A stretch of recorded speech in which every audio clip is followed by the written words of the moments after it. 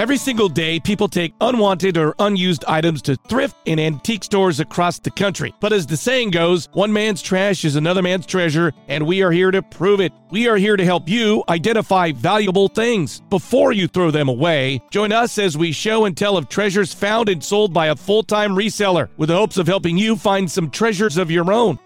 Welcome to the What's Sold podcast. Welcome back to the What's Sold podcast. As usual, my name is Brandon. I'm with my good... Wait, there's a special guest with us today. Oh, Matt hi. Rock couldn't be here, so we invited a special guest. Rusty, the reseller, is on with us today. He's got his special Bass Pro Shop hat, his crazy glass. Those glasses look like he bought them at a Chucky's truck stop. I'm just spitballing here, but they're pretty fancy, Rusty. Yeah, well, sometimes when you're out like an outdoor concert, this is nice. You could be fishing, just doing whatever you like to do. But for me, I'm out hunting, trying to find a deal here and there, make a buck or two. And it's nice to have my shades just to keep that glare from the indoor lights from really affecting your eyes and that sort of thing. But well, you are a very handsome man, Rusty. I imagine that when you go into these antique stores, they just don't know what to do with you. They do not. In a way, it's nice because they leave me alone. I don't have to, they don't bother me. Actually, it's fine. I get into nice conversations with people all the time. As a matter of fact, it's a little bit disarming the way I look. And that has, that's worked to my advantage more than one time. That's nice. I wonder, does squirrel hunting season ever get in the way of your shopping for treasures? Not at all, because I'm a good shot. I don't know. I can't remember what the limit is, the daily limit, 8 or 10, but shoot, give me an hour. Those are done. I got them cleaned and flows ready to prepare them for the family in the evening time. So it's nice. That's good living right there, Rusty. Well, thank you for joining us today, Rusty. I'm going to ask Matt to come back in with us and show us some treasures from this week. Yeah, no problem. It's great to be here. Still finding treasures, still selling them, paying the bills the best I can. So I would love to talk about tools today. Is that okay? Oh, yeah. I love tools. Good. That's going to be a good one. You got any tools at the house? I do have lots of I am a guy that loves, there's two things that I love most in life. One is tech gear. I like to buy a lot of tech gear and spend way too much money on it. And the other thing is good tools. I'm a firm believer in having really good tools. And I also love the look of antique tools. So I don't collect them, but I love the look of them. Yeah.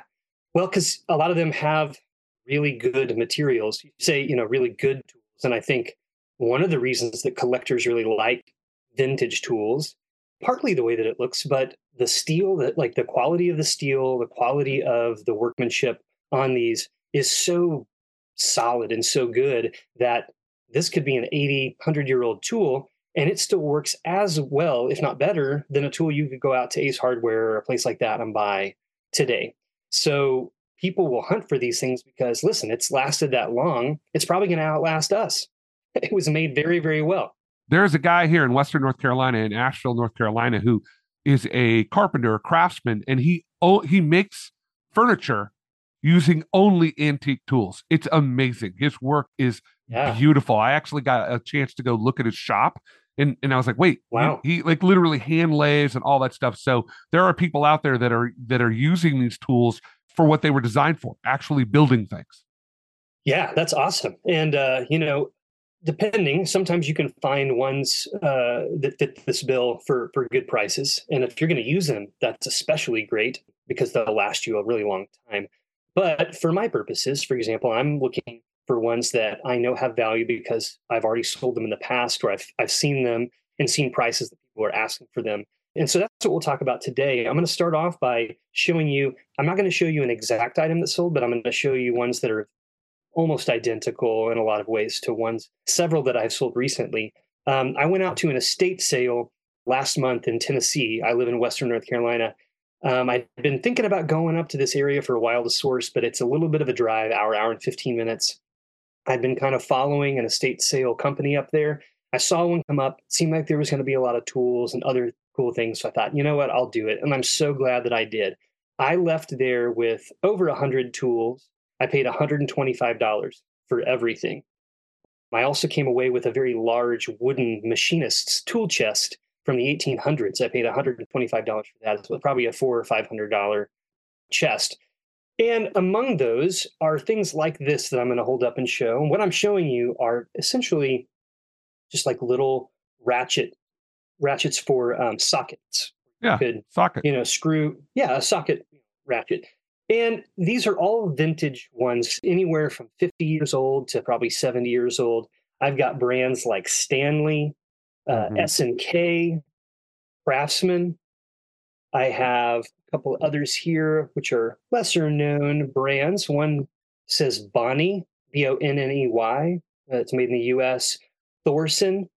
These are all various lengths, but they all serve this and slightly different designs. You can see some of them have more of a textured handle, others don't. And they also fit different sizes of sockets, whether they're metric or standard. But the point is, I got these in this tool lot, and based on the pricing I told you, I was spending just about $1. And this isn't the only place that you can find deals like that, other thrift stores and things as well.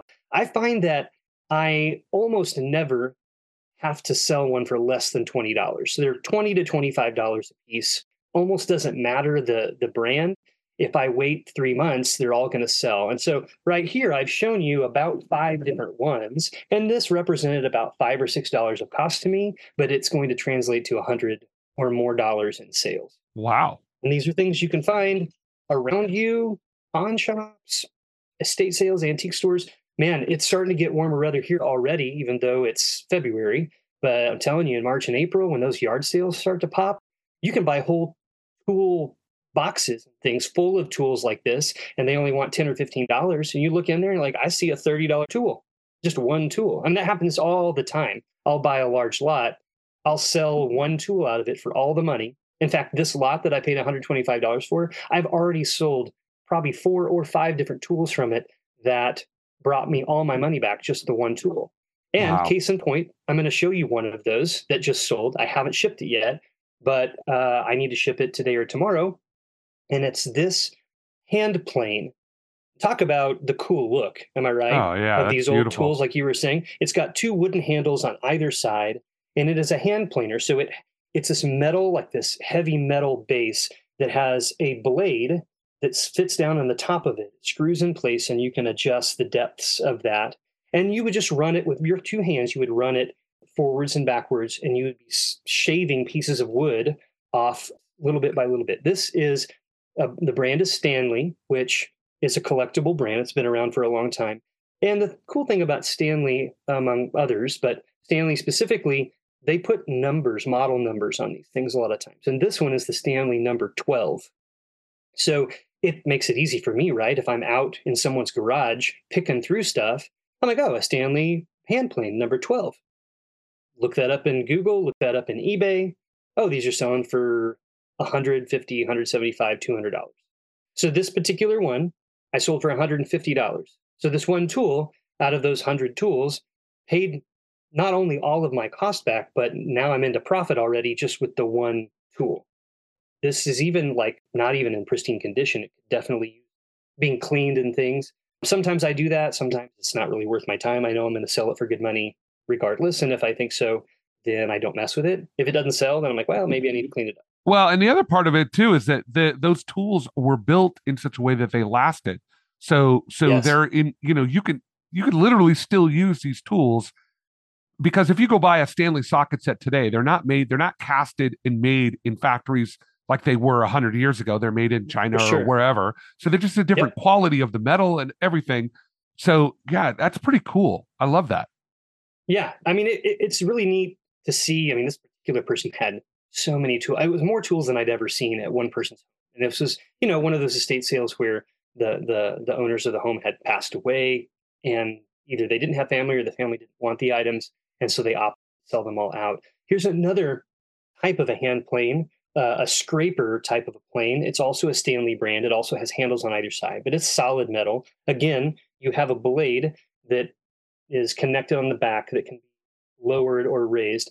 And this is what they would call like a cabinet shaver. Again, same way that you do it. You'd hold on either side and you push one way or another, and you would slowly shave away to get like a flat surface or even a curved surface. They've got different types. This is the type of tool that's going to sell for $30 or $40. And a lot of the ones I have will sell between $20 and $40.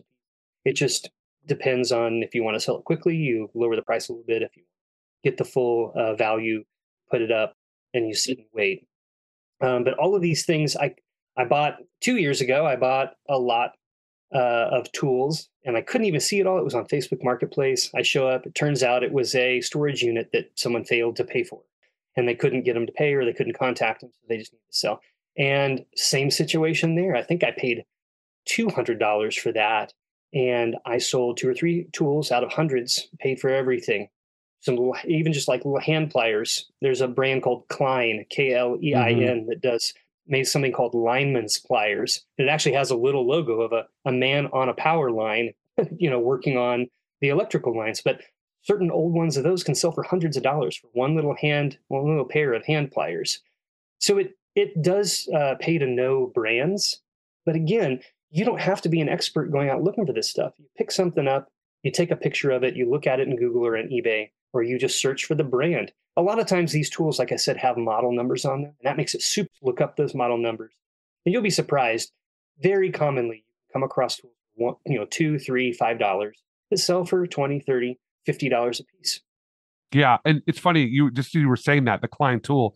I worked for an electrician years and years ago, right when I got out of college, and he was a collector of antique tools, of electrical tools. And one of that Klein tool you're talking about was it was ubiquitous. Like, it was just every electrician used one, but they didn't make them anymore. And he just really loved the look of them. And as an electrician himself, he had this little display in his office, in his little workroom, of these antique tools. Yeah. So my only point to saying that is, you don't know who the collector is going to be. And what's valuable to somebody else, you might say, oh, why would you do that? Well, there are people that will pay for that. So keep that in mind when you're looking at this stuff and doing research on this stuff. Someone out there wants to buy this. That's an excellent point. I mean, there's people like yourself who would buy a tool because you want to use it. There are people who buy tools because, like, if you're a carpenter, and so you just you have some projects that you need a specific type of tool for. Maybe they don't make that type of tool anymore, but it was made. You have to buy an older one. But there's also a big market of people buying like old hand planes that are rusted out and just really poor condition, and they completely restore them, right? They take off the wooden handles, they dip them in some sort of chemical that will take the rust off, and some of these people make YouTube. Have you ever watched those YouTube videos of people restoring things? Oh, here's an old gun that they found in a lake. It's from World War II. We're going to take it all apart. And I mean, it's like people get really into that. And so some people do that because they just like fixing and restoring things. So you're right. There's a variety of different reasons why people might want to buy an item. And just because you look at something, you're like, I don't want that, I don't care about that. Well, there may be 10 reasons why other people would want that. Right. Absolutely. So I think the biggest thing that keeps people from looking into it is they just assume that if I don't care about it, no one else will. And you have to get over that assumption very, very quickly. And instead, it needs to be the reverse. Well, I don't care about that, but I'm sure someone does. Let me find them. Let me find who that is. Yeah, absolutely. I mean, that's a great point. I was thinking about, we did a show on books, and there's a series of books called Tintin or Tintin. It was by this Belgian author, and I love Tintin, and I collect first edition Tintins, and they're really, really hard to find. And so, like, you might have a Tintin in your attic. Hey, you could reach out to me. I would happily talk to you about it. But we have some Tintin books we bought in Belgium, a few years ago, newer ones. But yeah. So the point is, there are people out there for almost everything. There's a collector, and so, or people that want to use them, like you said. So always keep that in mind when you're out and about, that is something that people are looking for. Yes, and don't be afraid to ask. I mean, if you know people who might know, I mean, I get on the YouTube channel, it's all about education. So people will send comments and they're like, hey, what do you think about this? And I don't mind answering these questions. I just refer them to email us, right? So that I'm not doing it on a thread, but we want to help as well, as long as time allows. So feel free to ask those questions. I'm going to show you one more really cool tool. This is not sold yet. And this is one of those tools. This is one of those items where I have no reason to keep it. Okay. But it's just so cool. I have to fight keeping it. I wouldn't even use it if I kept it. Right. But here it is. I'm going to show you. It's quite large, so it may be difficult to even show the whole thing in the frame. But what you're looking at is something, if you imagine the shape of the letter T, like a capital T, we'll show it like that. That's what it would be. The T part at the top would be a solid piece of wood that is a handle. And then as the line would go down the center, you're looking at a very long blade, a blade on either side. So it's double-sided blade, and at the bottom it terminates with another wooden handle. And it is held together with these flathead screws. Very old looking, very bizarre. Like, have you ever seen a tool that looks like this? No, and even the way the handle is, with you've got one vertical and one horizontal wooden handle. I'm like, how do they do that? Why do they do it the way they did it? So I'm looking forward to you explaining why. I'd never seen one in person, and if I had seen one before, I'm sure I wouldn't have known what it was. I had to look it up when I came back, and it was no easy task to actually find it because there aren't a whole lot available. But what it's called is a currier's or a tanner's knife. Oh. And so this is actually an antique. This is from the 1800s, and this is something that a leather worker would use. They would take a hide from an animal, and they would lay it over. Let's say you have a bench and you would lay the hide down over it. You would stand up above it. You would hold on to this and you would push down, and this blade would essentially scrape whatever you wanted to scrape off. And as it was, I guess, a common tool to use for people who are doing leather work. But it's quite large and it's heavy. I mean, it probably weighs 7 or 8 pounds. It's just wood and metal. It's what it is. And the crazy thing is, even though this is probably at least 120, 130 years old, the blades are still razor sharp. It's kind of amazing that it has withstood. I mean, who knows who's had this, what they've used it for since then. But that's not like a common, that you don't go out to Lowe's or Home Depot and buy one of these. They don't produce them. So really, really cool. It was difficult. Now, that therein lies a little bit of the difficulty in getting the value. I'm hoping that I want to find a collector is going to want to buy one, because I'm not expecting people will be buying this to use today for that same purpose. So few of them have sold. It's difficult for me to find what the comps are. Like, what have these sold for before? What can I reasonably expect? And so in that case, what I do is I just list it for a large amount of money to begin with. And I just wait to see if I get any watchers or I get any bites. Does anybody ask me questions? If not, then it's apparent to me that either I've got it priced too high or there really isn't a market for it. And then I just keep lowering the price over time until I find somebody who wants it. And how much did you pay for that to start with? This came in that same lot of tools that I paid $125 for and have already made all my money back. So to me, I mean, I don't want to sell it for $10. It's way cooler than that. I'd put it on my wall, say, for $10 and never do anything with it. It's that cool. But so then the question becomes, well, what's it worth to me? And you were talking about this earlier on previous shows. We're talking about books. There's intrinsic value with some things, and there's objective value. So one book by one author to one person may not matter to them. But if it's your favorite author, then that book is way more valuable. And it's the same thing with tools. Like that's the same tool my grandfather used to use whenever he was showing me how to do carpentry work in the garage, right? That tool is more valuable to that person than someone who just happens to know what it is, but isn't going to use it. It's interesting. I mean, I'm learning with our listeners, just like everybody else, but it's so interesting to me as you keep talking about the stuff. It's so much of this is just the detective work involved in figuring this out. It's fascinating. So, I mean, it is. The thing that makes this job so interesting to me is all the things I get to learn. And sometimes it's hard. Sometimes it's easy. Sometimes it's hard. But I like a challenge. Artwork, for example, can be very difficult to figure out what a piece is if it's not signed or if it's old. But if it's attractive, it's aesthetic. If it looks like things that I know are selling for good money, there's got to be some value in it. But it just takes some time to figure that out.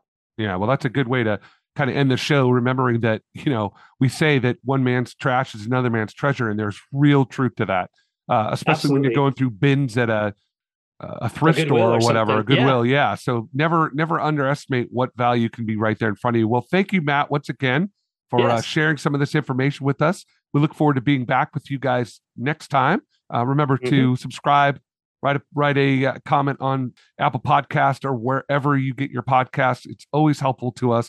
We're appreciative that you're here. Reach out, email us, let us know if you have any questions. Matt loves to engage with people, so we look forward to it. And we'd love to thank our special guest, Rusty, for coming in today, making a special guest appearance. It's always good to have Rusty on the show. Yes, of course. Yeah, thanks so much. You guys have a great week and good luck. Treasure.